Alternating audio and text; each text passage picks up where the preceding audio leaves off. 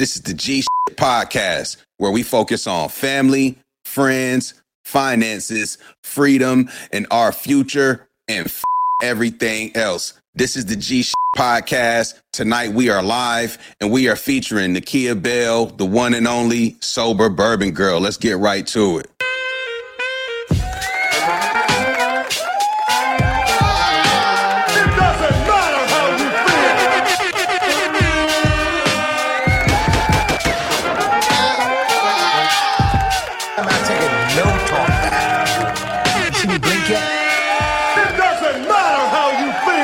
Y'all already know what it is, man. This is the G Podcast, where we focus on family, friends, finances, freedom, and our future, and everything else. This is the G Podcast. Sober bourbon girl, thank you so much for joining us this evening. Thank you for having me. And you already know, cheers to you being here. Cheers. And got a shout out to home team already. Old Hillside. We officially, unofficially, mad officially, unsponsored up in here, baby. Old Hillside. Make sure y'all go check that out at your local ABC. Nakia, once again, I really appreciate you joining. I came across you on Instagram. We were both a part of a local Bull City Bourbon Club. I'm curious, I'm gonna get to the background, but I'm just curious, like, where did this love for bourbon even come from? I want to get right to that. Let's dive right in. It started out as an anniversary gift for my husband. So we was coming up on our 1-year anniversary, and he had mentioned that, hey, I want to start getting into bourbon. And he bought maybe 10 bottles on his own just to try different things that he liked. So I said, well, let's try to go to the Bourbon Trail for our anniversary. But due to his time commitment with work, my time commitment, and we couldn't make it. So I said, hey, why not bring Bourbon Trail to the house? So I hit up everyone I knew who drank bourbon, knew something about bourbon, just to get recommendations. Even hit up one person that he followed, and I didn't even know who it was, but I still messaged him just to get some recommendations. So 1 bottle turned into 2, turned into 3. We ended up with about 50 for his anniversary gift. Oh, wow. So throughout the weekend, I just staggered them. And so you said, excuse me, the Bourbon Trail. What is that? In Kentucky. So you can go to different distilleries and tour them. I know downtown Louisville, they have a whole lot. And then you can also travel to different surrounding cities. So basically just a trail of a lot of bourbon. Okay. That's where the initial start came from. So, okay. Very, very interesting. So let me go back then. So you got introduced to this bourbon through your husband's desire to get more into bourbon. Mm-hmm. How long have you been with your husband? We've been dating since we were 17. So 2007 is when we first started dating. We got married in 2020. Started dating at 17, and then you made it and got married at what age? We got married in 2020. So we was about, 30? 30. So you dated from 17 to 30. Mm-hmm. Oh, when you met in high school, like where are you from originally? We're both from Rocky Mount, North Carolina, and we went to the same middle school, went to different high schools, and linked back up our senior year of high school. Shout out to Edgecombe, shout out to Rocky Mount. What high school in Rocky Mount did you go to? I graduated from Rocky Mount Senior High. Okay. He graduated from Southwest. Okay. Hey, shout out to the 252, man. I do know folks who went to both of those schools. If they out there listening, shout out to y'all, man. You met in Rocky Mount, so were both of you born and raised in Rocky Mount? Like, yes. Okay. Everybody go to the same church. Did your families know each other growing up? Like, I'm curious, like what was that growing up like for you? Our families didn't know each other. We were on the same bus route when we went to middle school. So we knew each other in middle school through just on the same bus in the different areas. Okay. You meet in middle school. How do you end up, say, becoming, I guess, what we call boyfriend and girlfriend? Like, how do you officially start dating in high school? Was it like a letter where you check here, and then we good to go? Or like, what was that like at 17? So I guess the new age would be I slid into his DMs, but no, I sent him a message. We've always stayed in touch throughout the different years, even though we didn't go to high school. I used to always reach out and say, hey, how you doing? Just to check on you. Not because I was interested or anything like that, but because I just wanted to see how he was doing. So my senior year of high school, we moved maybe 10 minutes from where he used to stay at, and he offered to help us move. So I was like, okay, yeah, sure. You can come help us move. And then it just went from there. Very smart gentleman. So offered a little service and help move. And from then, he seemed like he moved right on in.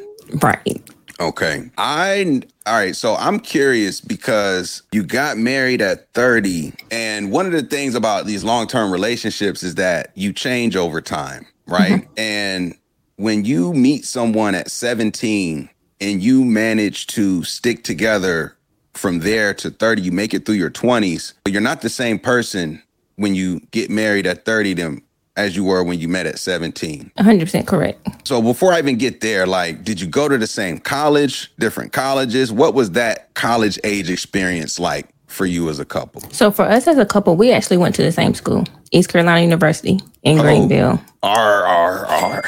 Shout out to the Pirates. Yes. Okay. Go Pirates. I mean, I definitely got some homies who graduated from ECU, so it's definitely nothing but love. Well, shout out to G Vegas. So you both went to ECU. Mm-hmm. Okay. What did you study? I studied computer science. He did nursing. Computer science and nursing. So you both kind of like science nerds, kind of like... Kind of, sort of. I'm more so techie. Techie. Yeah. Okay. I'm curious. ECU is known as, let's say, school where you can have a good time. All right. A party school. It is definitely, you said it, so it's your institution. Feel free to frame it how That's what they say. It's definitely known as one of these schools where you're going to have a good time. What were some of those challenges? I'm curious, just looking back, maybe could have made y'all both go separate ways, but ultimately you didn't. For me, I've always been not big on like parties. Even though I went to ECU, maybe my freshman year, sophomore year, I may have went to a few parties, but I've never been the person to party. Mm-hmm. I've always just been chill. Come to the house if you want to, watch a good movie or something like that. So for me, we're yin and yang. So we kind of balance each other out. He may party, I may chill at the house, which is cool. Okay. Were you sober at ECU? Yes. Okay. Sober always. Always sober. Not like always sober meaning never been drunk, or always sober like what does that mean exactly? Always sober as in I do not drink at all. Okay. Never have. More to learn here. You're at ECU. He's a bit of a outgoing personality, likes to enjoy himself in that respect, but you on the other hand, not as much. I'm curious, like from a relationships dynamics, like you meet at that early age and you mature to your early 20s, and you both been with each other from high school going to the same school. A lot of times, especially in North Carolina, when you've been together already for that longer period, from say 17 and then you graduate college, people are like, why ain't you married? Like, what's going on? So I'm curious, did you all have any like outside pressure or any thoughts at that, say, graduating college age to get married at that time period? Of course, it's always going to be pressure. Whereas, what are you waiting for? Why aren't you married yet? Like, are y'all going to get married? It's always that question. And for us, we are big on it's going to happen at the right timing. We wasn't going to let anybody rush us. We wasn't going to feel the pressure of, because everyone is doing it, we have to do it as well. Because oftentimes when you rush into something, that's when you start to fail. Not saying that we were going to fail, but everything happens at the right timing. What about, say, being together for 5 years, young 20s, like why wasn't that the right time for you personally? For me personally, even at 22, being on my own, having my own job, making my own money, at the end of the day, I'm still a child. I'm still learning. So for me, I wasn't ready to, quote unquote, get married at that time because I'm still learning, fresh out of college. He's still learning, fresh out of college. And it's one of those things where we both are still learning. So why complicate things and try to rush it? Mm-hmm. when we're not ready. Understandably so. Did you live together? No. So you stayed in separate residences until you got married or until you got engaged? Until we got engaged. That's when we bought our house. Okay. I think that is an underrated move that people should do more often in terms of not moving in together until at least there's some sort of intent to get married. Yeah, that was a big proponent for me, because even I used to always say, I'm not going to live with a guy who's not either my brother or my dad and my husband. Those three components. So if we're engaged, that means we're on the path to becoming husband and wife. So we can start looking to live together.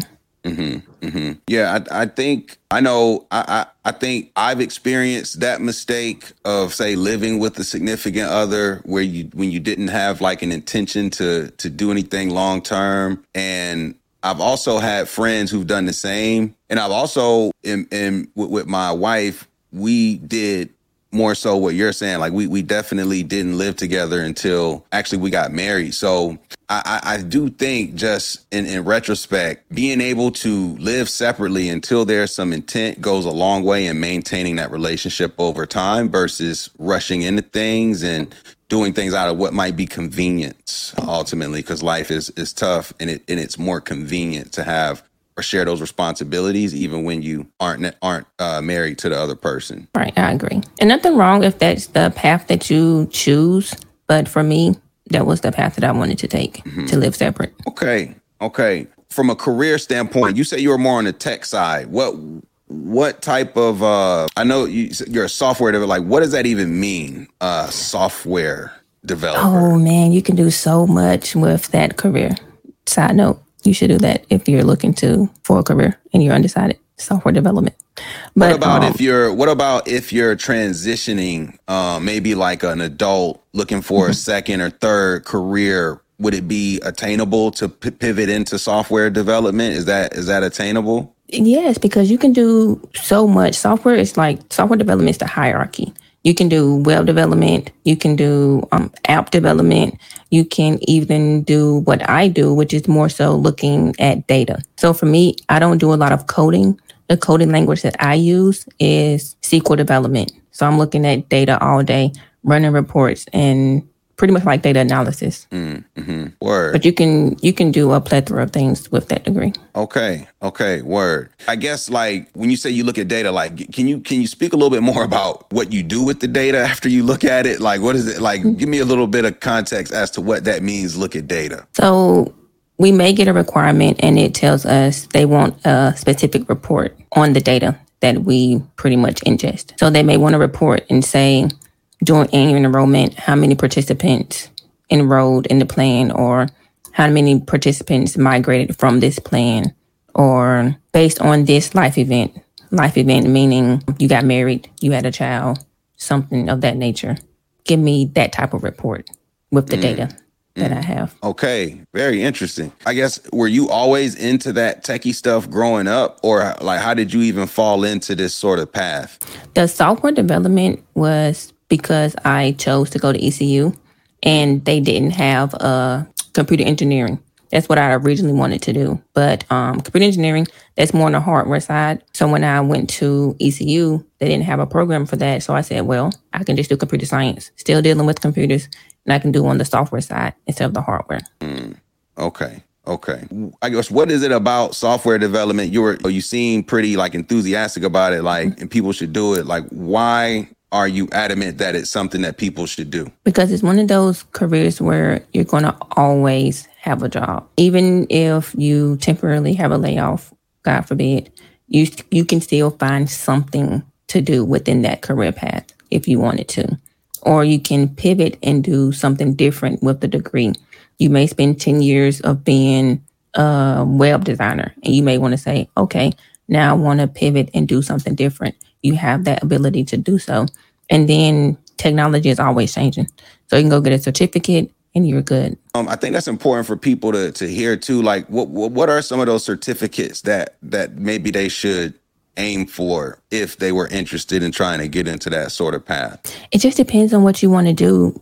Because if you want to do like data analytics, you can look into like some AWS programs, it's web service cloud, and Cloud is starting to be one of the big areas in tech right now, especially with data. Everything's in the cloud. If you have an iPhone, you have iCloud.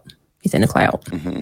And then you can also take a look at different, if you want to do web design, get some web design. I think it's just a plethora of things that you can do and you enjoy it. Yeah, man. I appreciate you sharing that, because I think that oftentimes someone listening is just thinking about like maybe making a change, looking for something different, but maybe the idea of doing something that they didn't go to school for is like far-fetched, but seems like you can actually apply yourself and there are resources available where you can get the requisite skills to put yourself in position to get into one of these positions at a pretty good company. Yes. And you, even with my degree, if I didn't want to do any coding, you can be the person to quote unquote test the code that I implement. So you can be a quality assurance engineer. Where you're not doing any coding, you're just basically trying to break my code to find any defects. Do you get along with those types of people? Like Me? Yeah.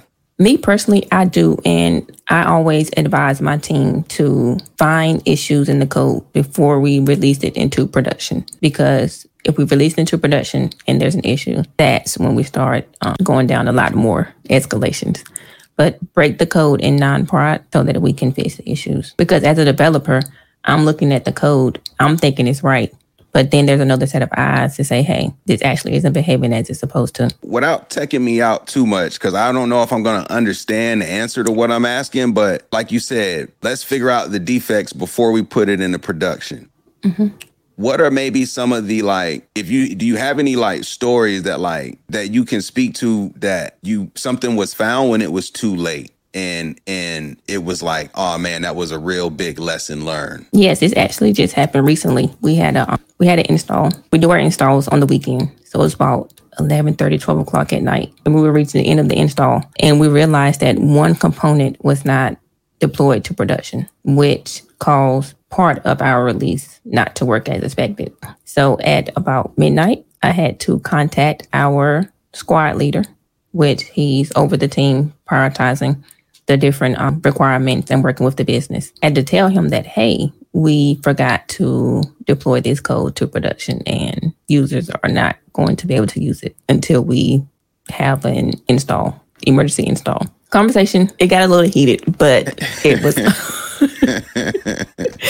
We slept on it the next day and then we got it into production. But yes. Okay. I guess that's serious business, if you will. Like, people are depending on you. A lot of people are depending on people like you to maintain, especially in this world where everything is software-based, cloud-based, built on some sort of code. Yes. Like that's the world we live in today. So now that I'm even talking about this more, you probably will always have job opportunities, especially in a place like RTP in the Triangle area with so many tech companies. Yes. Kind of pivoting back, like you mentioned, your husband had a desire to try and get into bourbon, but that led to 50 bottles.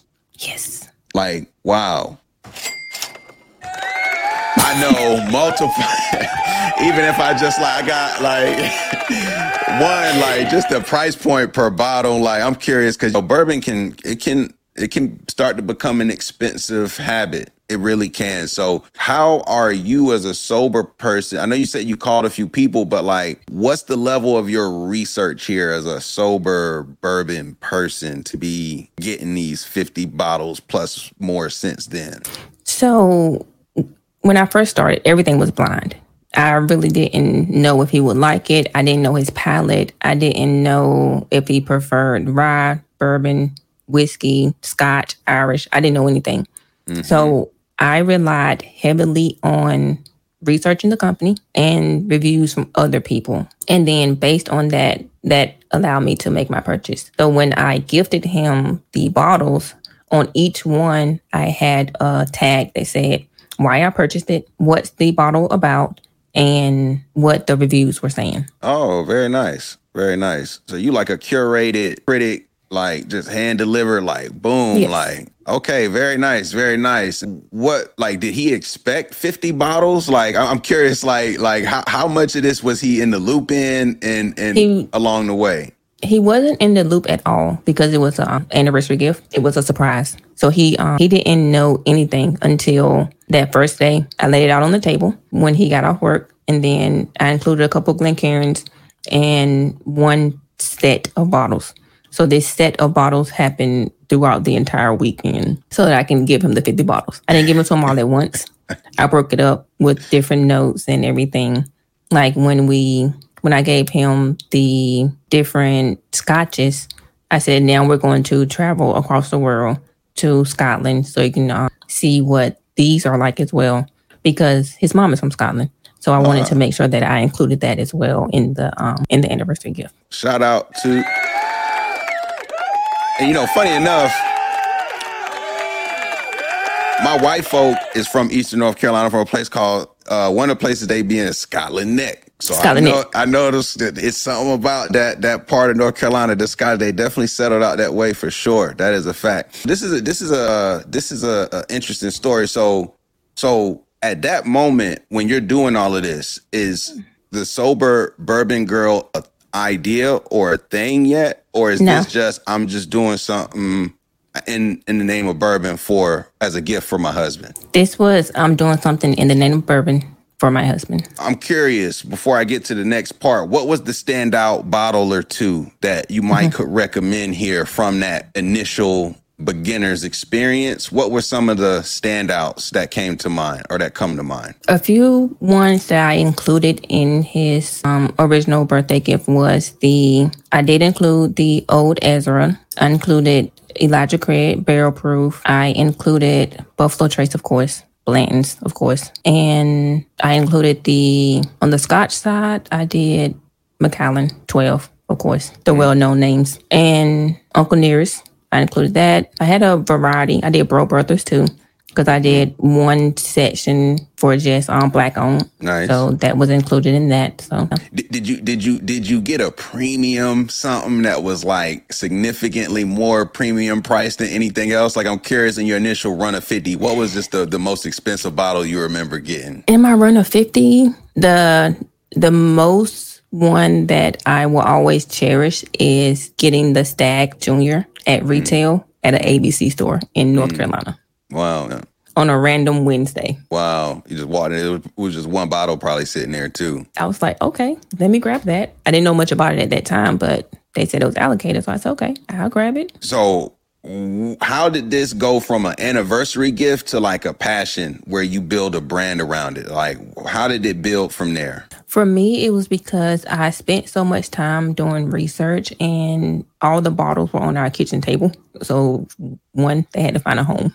And I was just talking it over with Chris, and I was like, hey, I think I want to turn this into an Instagram page, because I was doing a lot of research on my normal page, and I started getting more bourbon ads than anything else on my regular page.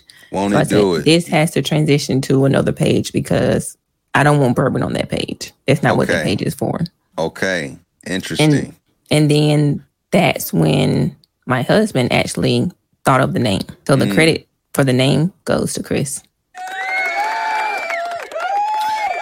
Hey man, husbands can be good for something. Just let it be known. They can be good for something, man. Shout out to Chris for coming up with that name. And by the way, I told you this off camera, but you got the what's the name? The Fokia? What is that called with the camera where it blur out the back, the bokeh, or is that what it's called? Yeah, you got that going, so it's a little blurred out, but your logo is very fly with the Glencairn. They're going the shirt, with the Glencairn with the abbreviation of the SBG. So that's fly too. I have to point that out. That's a dope design there. Yes, kudos to Harrison Lyman. He made that logo for me. Very nice, very nice. And so husband comes up with the name, turn it to an Instagram. What time? Like how long ago was this? This was maybe a year and a half ago. It wasn't that far from the anniversary, because the anniversary was in August. So it was around that maybe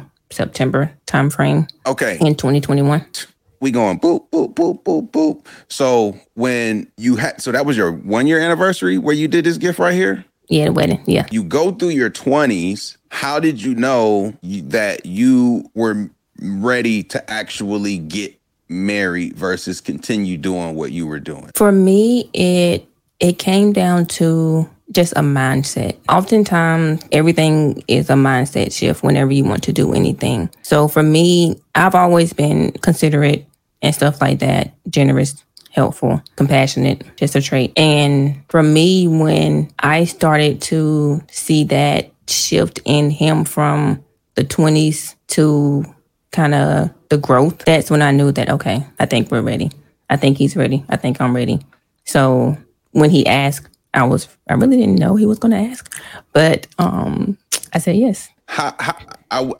He's not here to speak for himself, but I am curious because I would imagine that you all have talked about getting married, being together that long, yes. Right? Yes. Like the conversations had to have been there at some point. Excuse me. And like, I'm curious, did you give him any hints that, hey, like now would be a good time to move forward? Like, I'm curious how he had the intuition to say, I think that she would be ready to receive what I'm going to ask for. For me, I've never been a hint type of person because when it happened, I wanted it to happen because you wanted it to happen, not because I kind of gave you some insight in, oh, you need to do this. Because I wanted you to make that shift and know that this is what you wanted to do. Because it's a lifetime commitment. I didn't want to kind of put a bug in your ear and say, hey, it's about that time for you to marry me, or I'm walking out the door. No. So hypothetically, had he asked, or let me ask this, did he ask any time before then? No, he just asked once. Had he asked maybe at 25, would you have felt compelled to say yes, even if you weren't ready? At 25, me personally, I would have said yes, but we probably would have had a longer engagement. Than what we had now. Longer engagement. Okay, and why do you say that? Because at 25, I wasn't in a place where, financially speaking, where I wanted to go into a marriage or I wanted to go into planning a wedding. That wasn't a high priority for me at that time at 25. What was a high priority for you? For me, fresh out of college. I maybe had four years out of college. I was still building me because at that time, we was together since we were 17 up until now in this hypothetical scenario, 25. So it's always been Kia, Chris, Kia, Chris, Kia, Chris. If you think of Kia, you think of Chris. If you think of Chris, you think of Kia. So now that we're out of college, we're both working. We're both still learning ourselves, basically, because 25, you're still young, in my opinion. That wasn't something that I was ready to go ahead and jump into. You still had growing to do. He still had growing to do. I still had growing to do. We still grow every day, but at that time period, it just wasn't the right time for us. Okay. Now I asked the question because when you're together for so long, a lot of people you hear different opinions. Might be like, well, we've been together this long. Why get married anyway? What took you so long?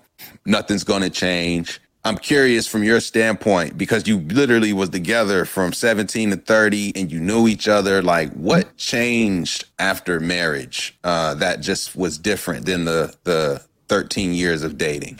Nothing. For me, I always tell people how a person is before marriage is usually how they are after marriage. If your spouse or the person you're with always leaves the rag on the sink, it's not going to change after marriage. So it doesn't matter how you feel. So they're going to be there. But with marriage, for me, I became a little more considerate. Whereas if I'm going somewhere, I'll let you know because, hey, you're my husband and you should know where I'm going. Before marriage, I'm just about to say, hey, I'm going out of town this weekend and this is what it is. Right. And then, of course, after marriage, you get your clothes washed and stuff like that. But Okay. Word. I appreciate you sharing that because I think that's a mature way to put it, in my opinion, because oftentimes people have this thing in their mind that after they get married, the person will be like this when they've shown you who they are day after day after day. And you've dealt with it day after day after day. And yet you somehow have convinced yourself that because you've dealt with this day after day after day, you're going to get married and everything's going to change. No. Why are you doing that to yourself? It's just not gonna happen. So I agree with that, for sure. And it's also too, like, with that said, knowing your partner before you get married is critically important. I'm curious, like, how long, just in your opinion, just if you were talking to somebody around the same age and they met somebody, what do you think is an appropriate amount of dating time before you can comfortably know somebody to move forward in a dynamic like a marriage? It just depends. I can't quantify that because everyone is different. Every relationship is different. And no two are the same.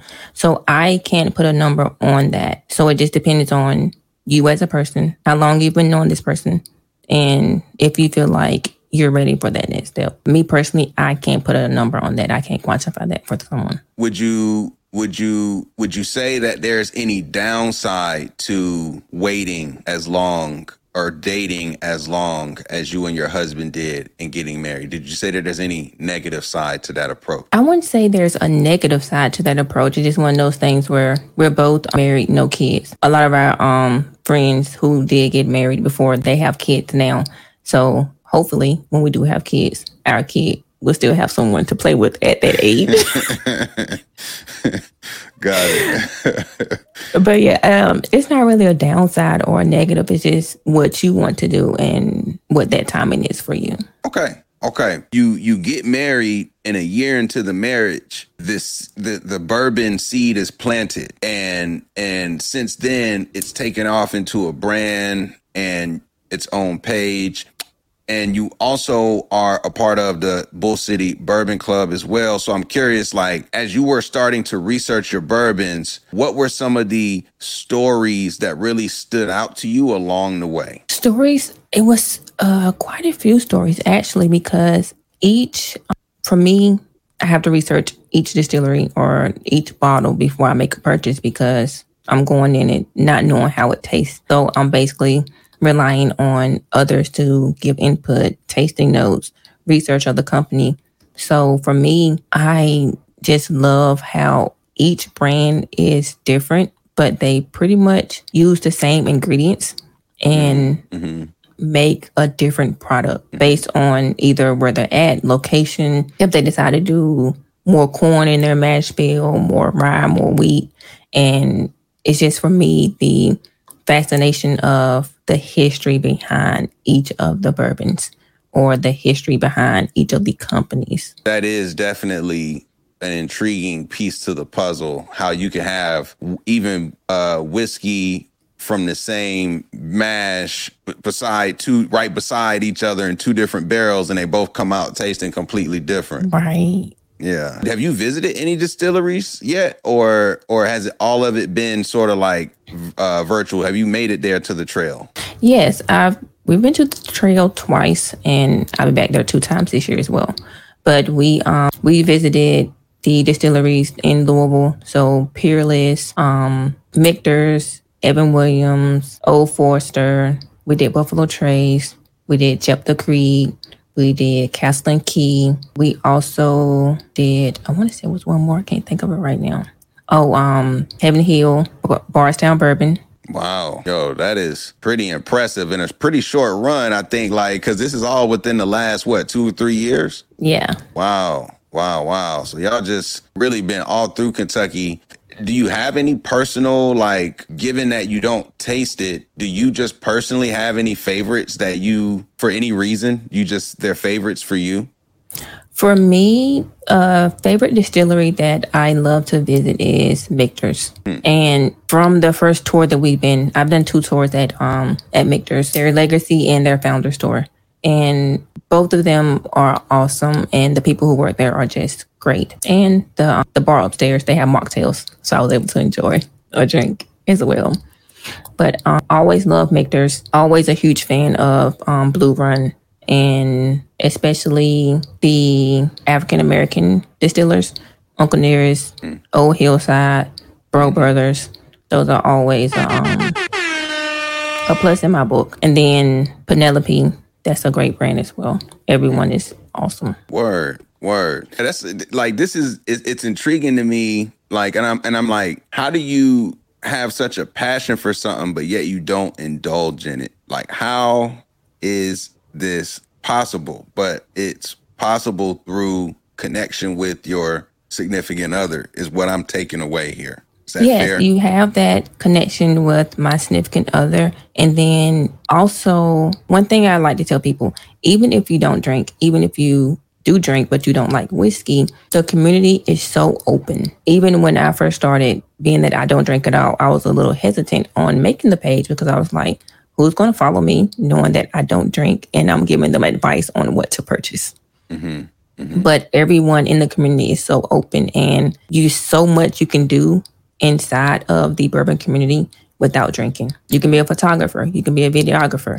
You can be the person to unload the trucks for the bourbon. That's actually a job. You can have a love for something, but not partake in the full experience of how it tastes. Mm-hmm. Mm-hmm. Yeah, and it's also like your husband always has a designated driver, which is amazing. Like, yes. Just don't even have to really worry about the Ubers like that. Like, wifey's coming, I can drink what I want and go home safely. Like, that's amazing, man.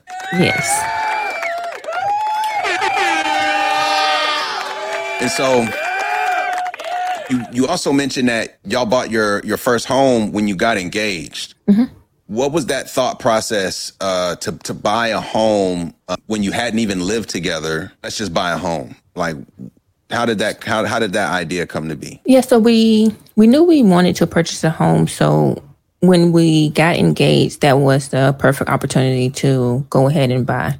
Granted, at that time, the market was not that great because our interest rate was high. But we wanted to, being that we were building a life together, we wanted to build that life in a home together as well. So we bought our first home together, and then we got married.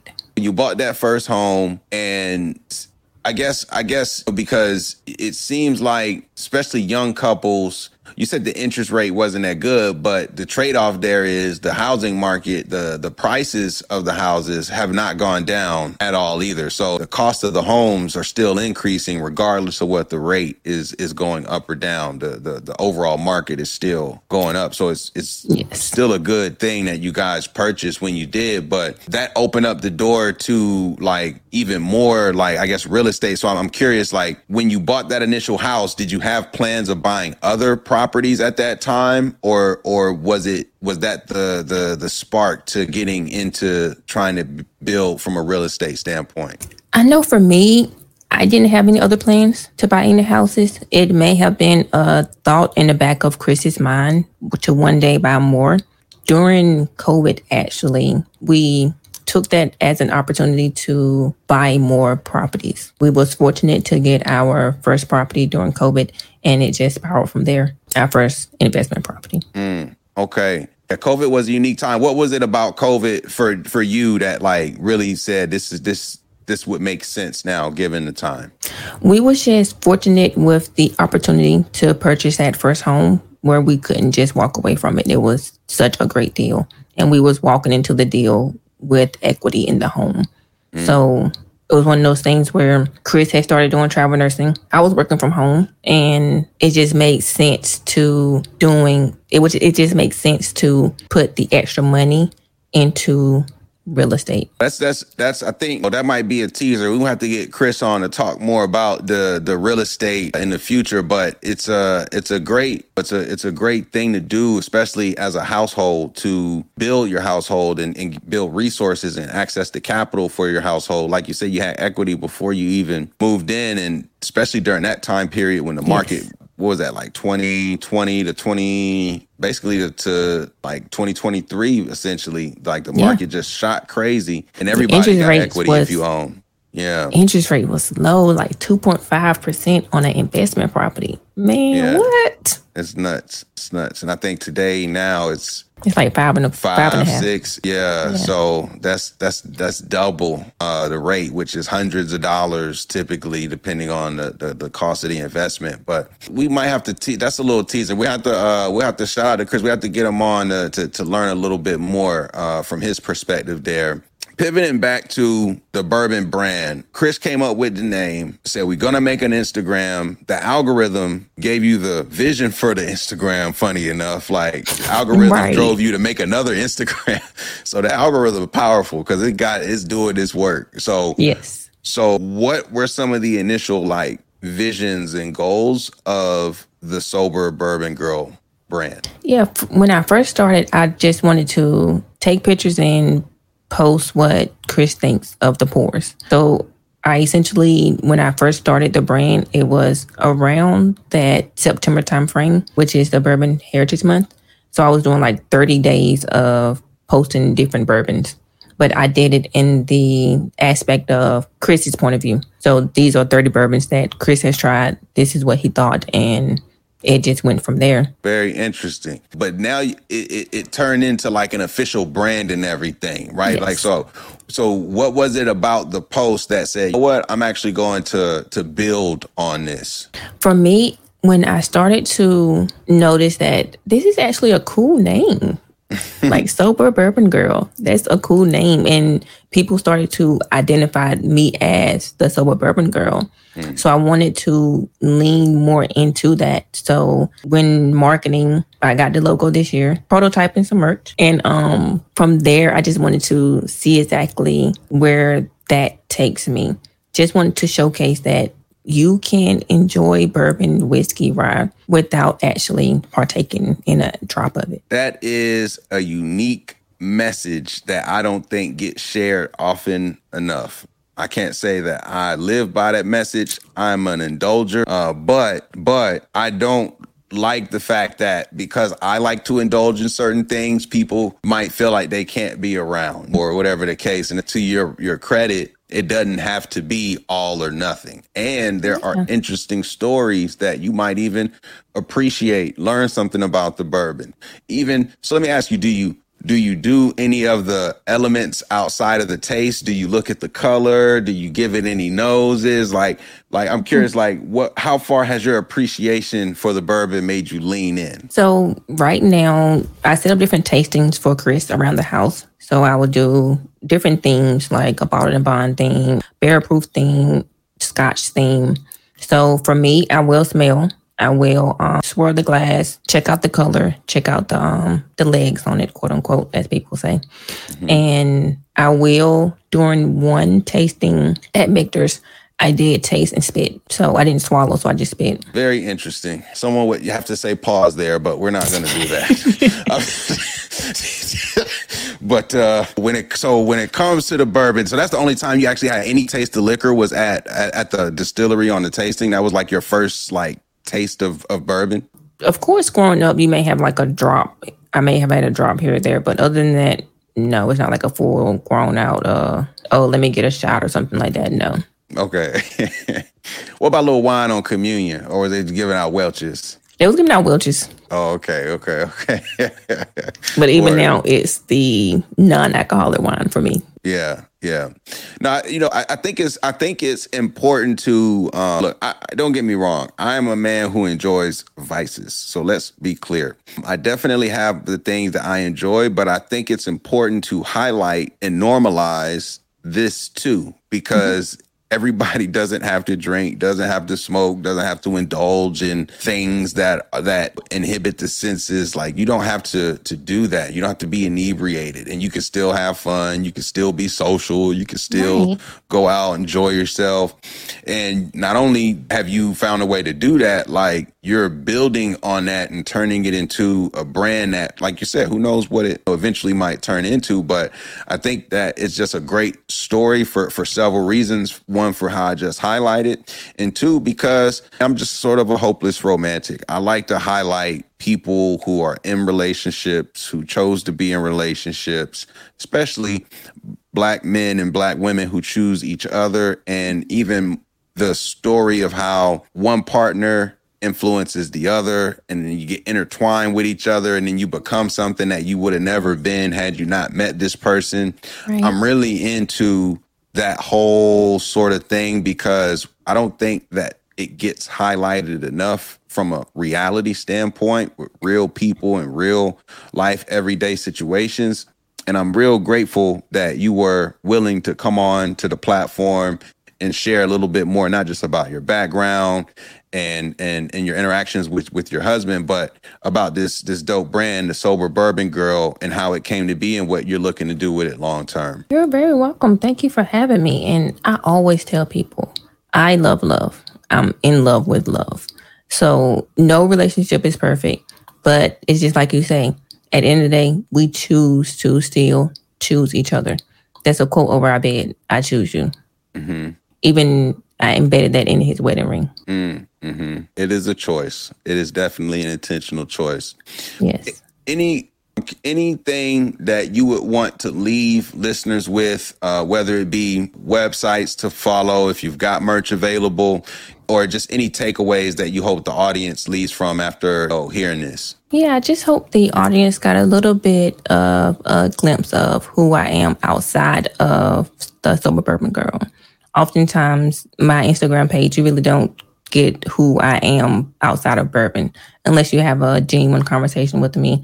I try to keep that separate, but I hope you just got a little glimpse of who I am as a person, and merch is coming soon, so be on the lookout for that. And I would be remiss if I did not mention normalizingyoungmillionaires.com. Hit up my husband, and thank you all for your support. Be on the lookout for any future endeavors. Follow both of us on YouTube. Make sure y'all hit that subscribe button if you're listening for sure. Yes. And one more time before we close it out, just because it is the Sober Bourbon Girl, we are unofficially sponsored by Old Hillside and the team. Shout out to the fellas, man. That's the home team. This is the G Podcast, where we focus on family, friends, finances, freedom, and our future, and everything else. This is the G Podcast featuring the Sober Bourbon Girl. I greatly appreciate y'all listening. It